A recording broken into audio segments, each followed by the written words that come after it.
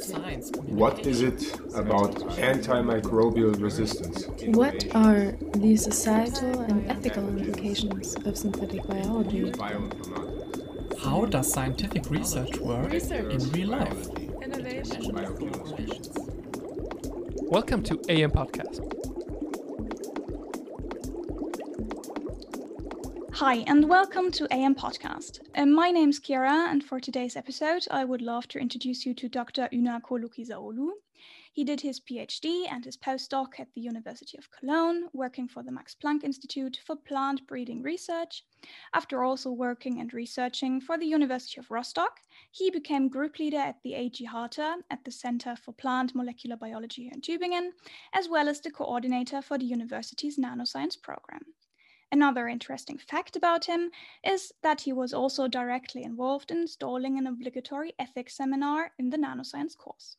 Today, we'd love to talk to him about his work, about which issues he's trying to tackle in his research at the moment, and about the role of ethics and natural sciences.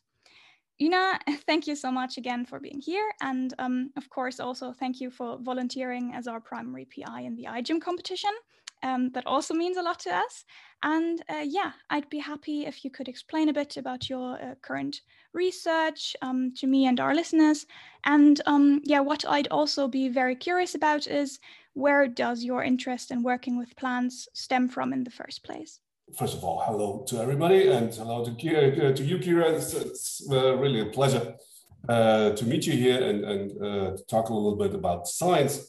And when it comes to my interest about plants, I would say that there are two, let's say, roots of it. The one of it is purely scientific. It's plants are such a fascinating, let's say, group of organisms and to work with, and there are still so many things, especially in our actual times, when it's about sustainable and really future growth for our society, to questions which are still open and to find answers to. The other ones is a little bit more historic in my way, because when I did my first course in university on molecular biology, which was back in the end of the 80s, where molecular biology was something very new, something like, I don't know, like CRISPR-Cas would be today or something similar.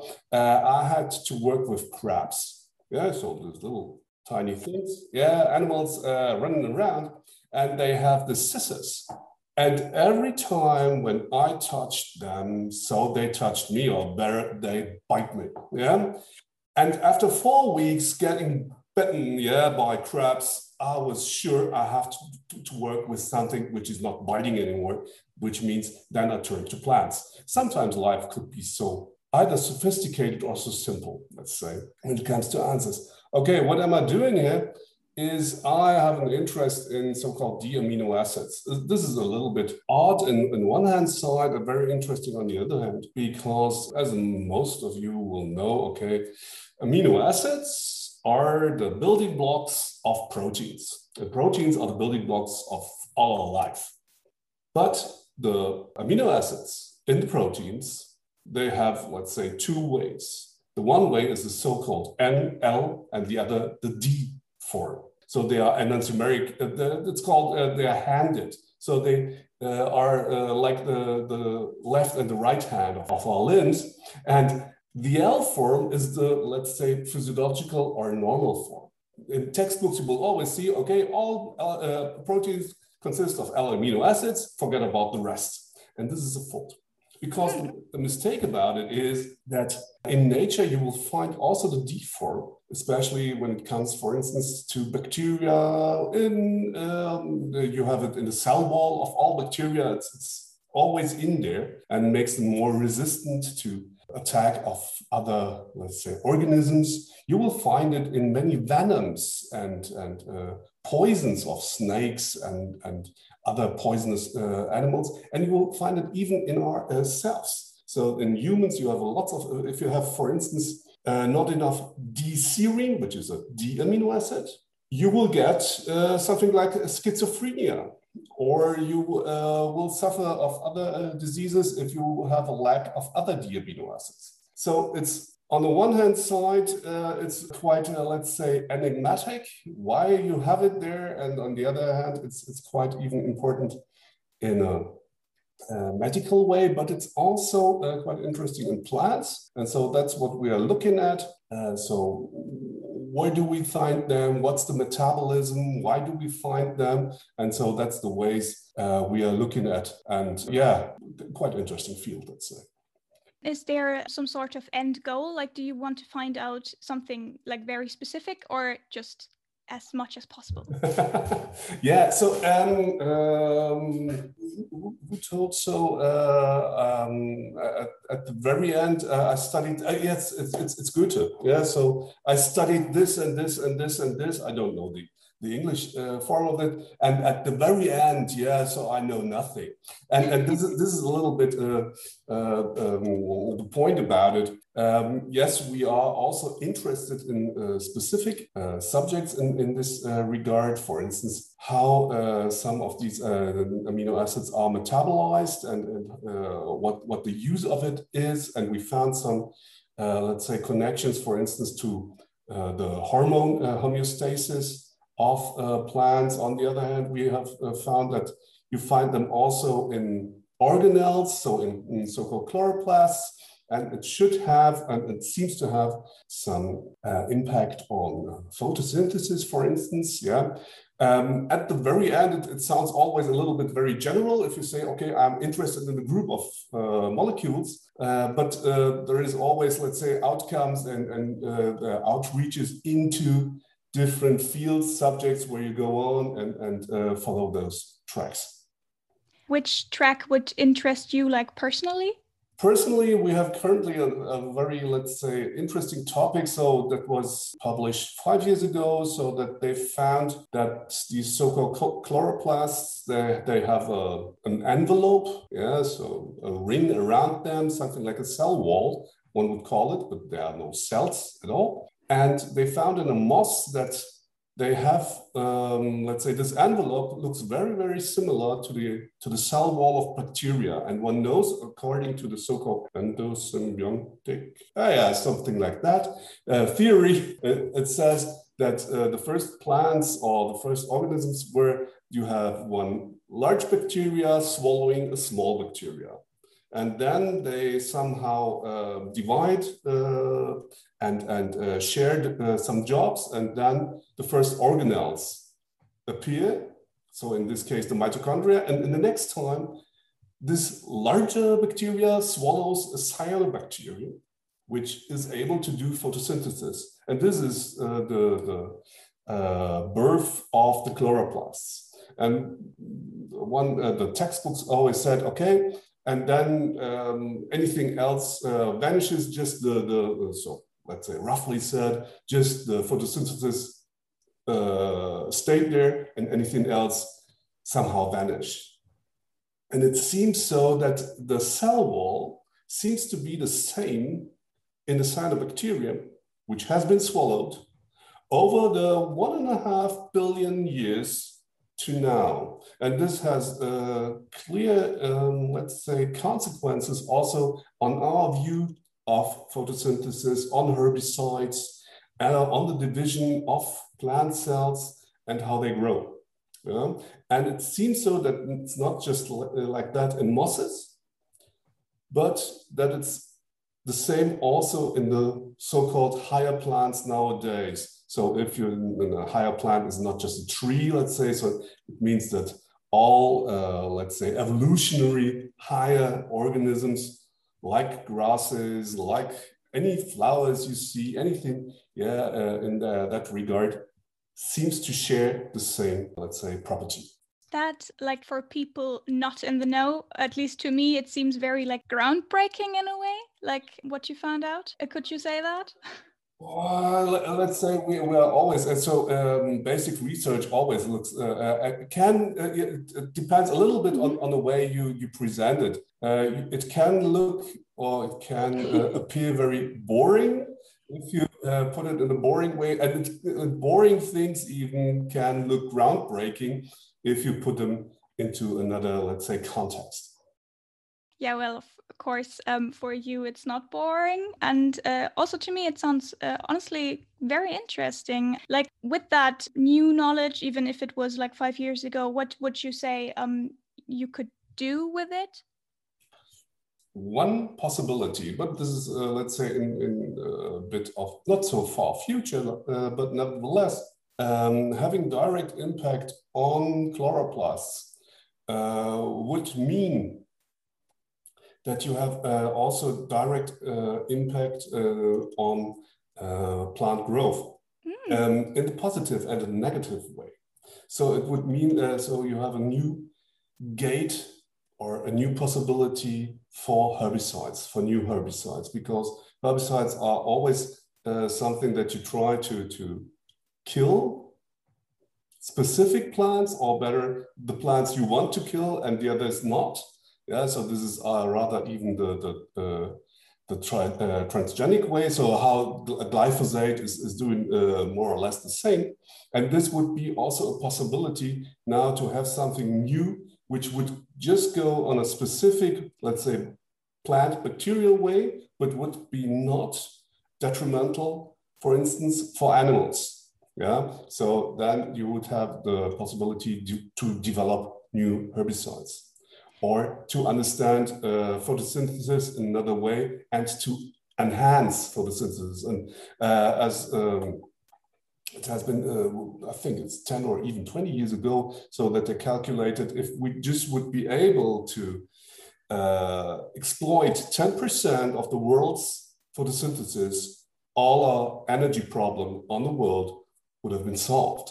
So anything which would go into this direction is, let's say, something into the next century, or into even problems like climate change. Not to forget, or not to mix up, so every small or larger step, I don't say that we do the large step here, but each step, each brick will help. Yeah, of course. Each step counts towards like the common good or the goal. Could you imagine with a project like that, of course, thinking in the larger step now, that there could be like some sort of public backlash for that, for like new herbicides, etc.? This is always, let's say, a point of view. Mm-hmm. Yeah, because this is something we have, a problem we have currently, for instance, in 3 years, as far as I know, glyphosate will be abolished, so it must, the use is prohibited, which means many people are very happy about it, because this is one poison less on the world. This is on the one side, correct. On the others, glyphosate, for instance, just as an example, helped a lot.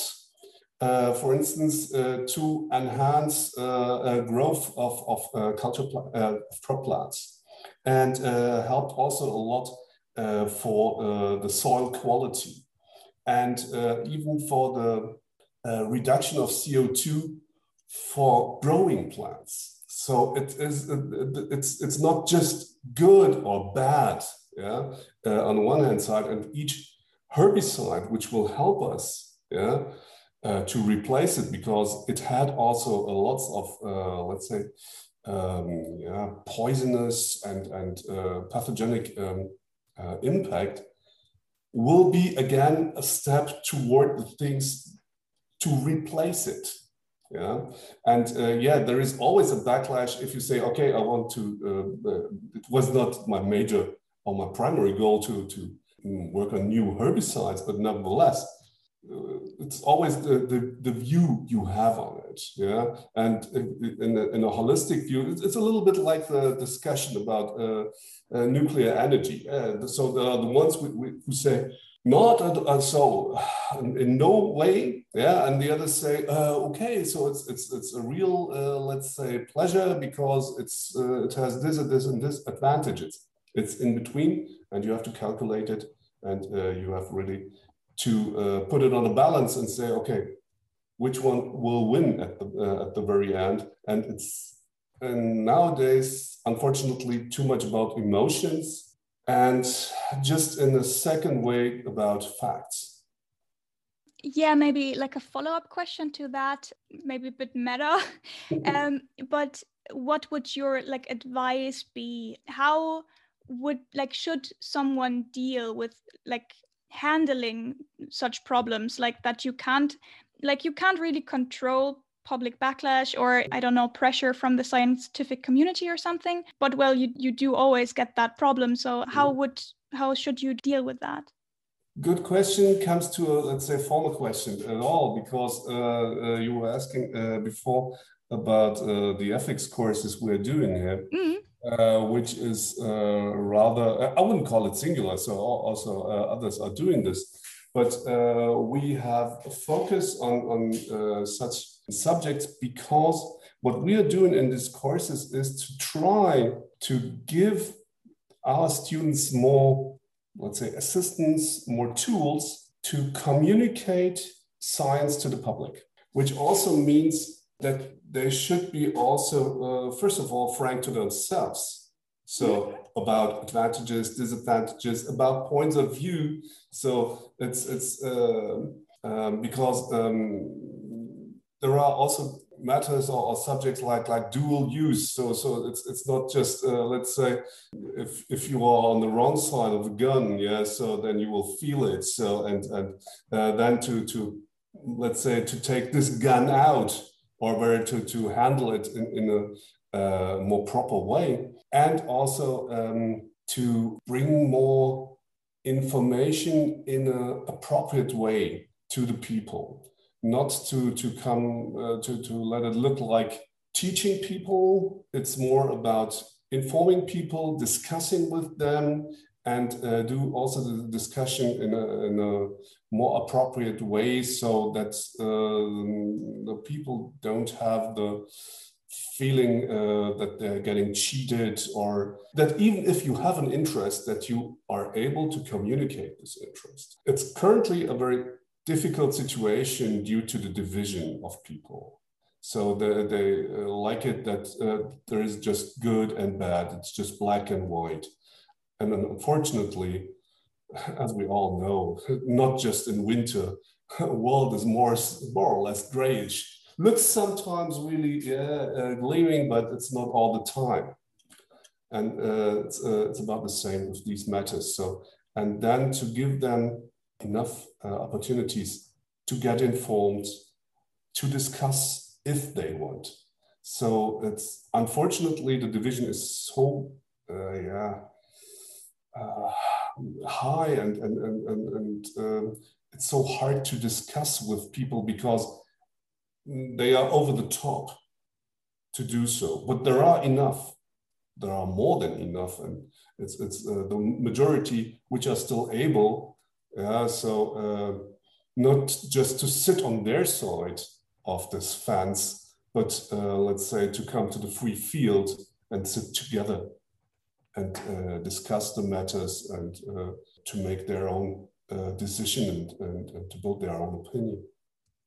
So I get that you're saying this is like a communicational issue most of the time. Would you say this divide is just like emotionally, like I'm very much against it or I'm very much for it? Or is it also a divide between like the scientific community and the general public?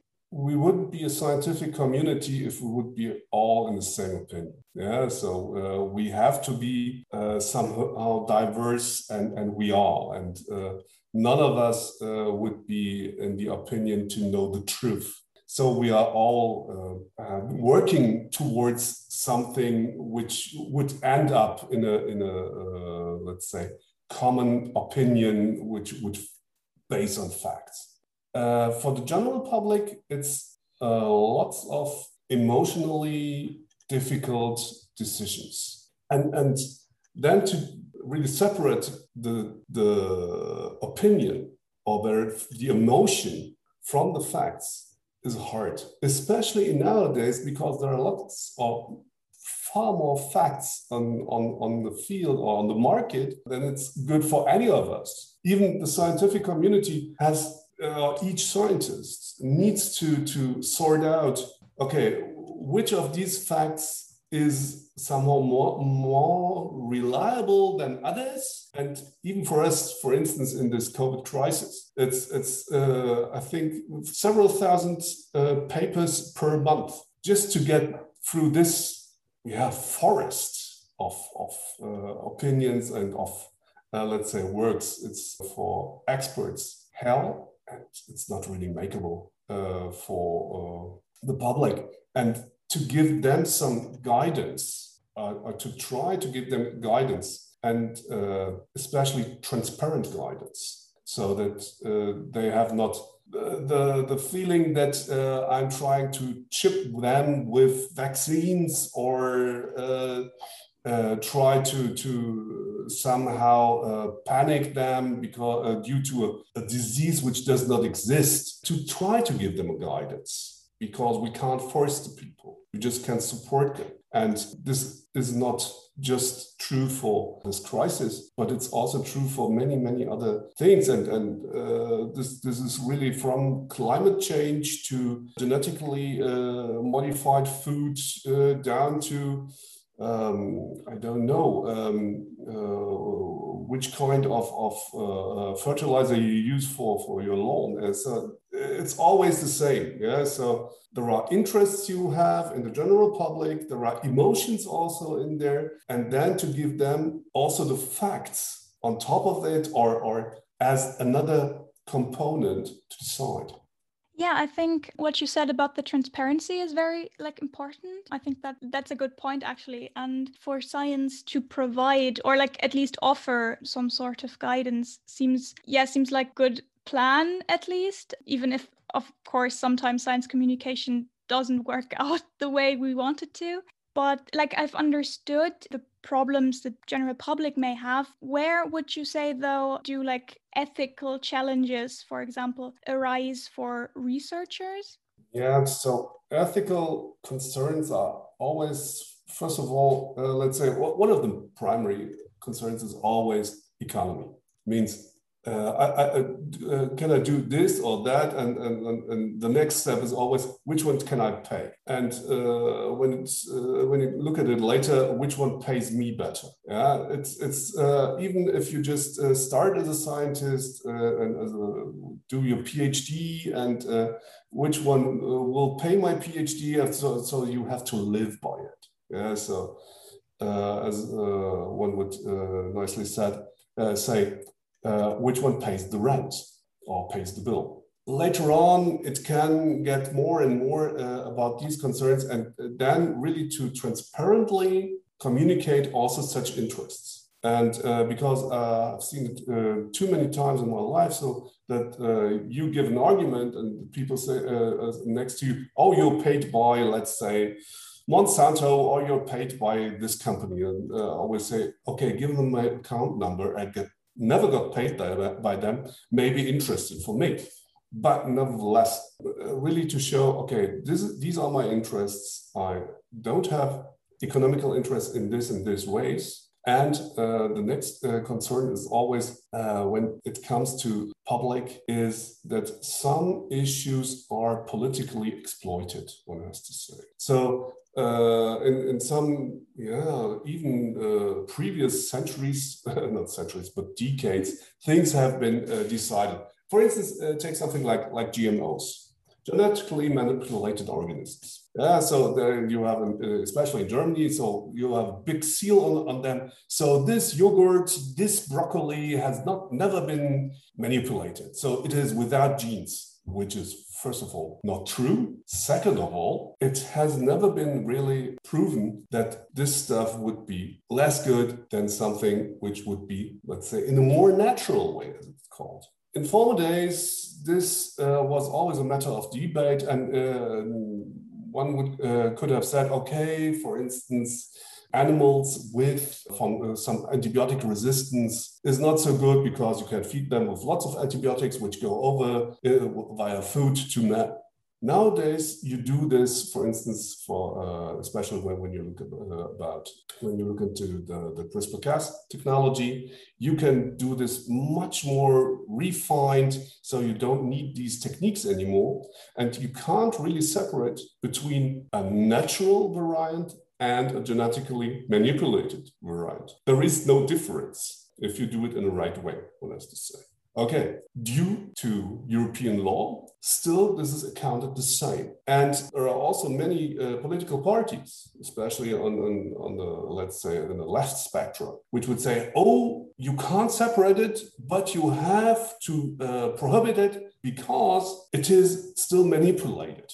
And now we come to very simple, let's say, terms to explain something quite complicated, just to break it down for the people and say, manipulation, bad, naturally good. Sometimes it's not that simple. Let's say a snake is very natural, good. If it bites you, yeah, it has poison, this is bad. You will die by something natural because it's good?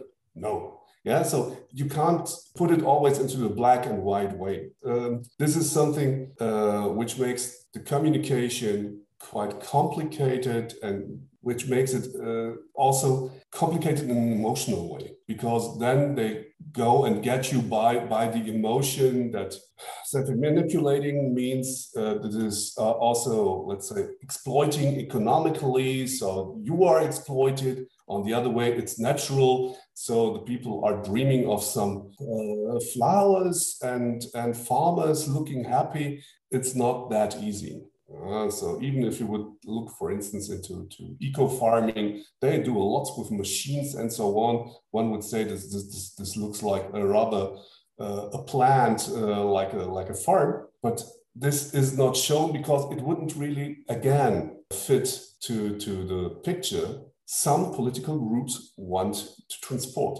I don't say that someone on this side of the spectrum, or this green side or left side of the spectrum is bad, the others are good. They are doing also bad things. It's always about bad communication due to, let's say, not that good intentions. But for researchers themselves, how would you say, like, if science is not like neutral, which it of course can't be because you're always like having some sort of interest, or like maybe science itself, let's maybe phrase it like this, science itself can be maybe neutral, but it's always used for some sort of purpose. But as a scientist, you always have to make decisions. As a researcher, you have to make decisions. How would you say you make your, like, if you cannot orient yourself at like with public opinion, for example, I totally agree with you that the EU law situation is very complicated right now. But if you cannot use that as orientation, like how do you orient yourself to make ethical decisions? Hard question. At least one of the first things a scientist should always think about is, does it harm or not? And this was always my primary question. So does the things that I do, that I do research on, harm the people, or is it for the good of the people? And also, if you think about it further on, so if you continue with it, so you will always see, okay, it will not always be at a certain stage, you will have both of it. And then you will always have to think about it, okay, will it continue or not? And most of science, if you do not, let's say, develop products, this is something different. You are doing research, especially basic research, which always means you just try to find out things. It's not about, let's say, let's take the example of building a gun. Mm-hmm. It contains, let's say, that you need to know how steel is made. You need to know how the powder is made, how the physics works with it. Each of these knowledges, so separately, is, let's say, not harming anyone. Not knowing it or not working on it does not mean that you can prevent building a gun. At the very end, a human being has to do this. Yeah, and this is always a point, or a primary point to start with. And this is something we try to discuss with our students in ethics. So, okay, how many, let's say, points of view may there be, but you will never do it in a sufficient way. But there are 2 or 3 of them which are really, let's say, basic or fundamental. And one of them is always, do I harm someone? This should be always, let's say, the primary thought, or the first thought you should have when you work on it. Helps a lot. Yeah. Okay, that's very important. So maybe as some sort, maybe not the closing question yet, because it's very nice to talk to you, but since you're also working in nanoscience, and we're obviously talking about the ethics course, would you say like ethical challenges differ in different subjects, or are they just plainly the same? And maybe like, of course, why or why not?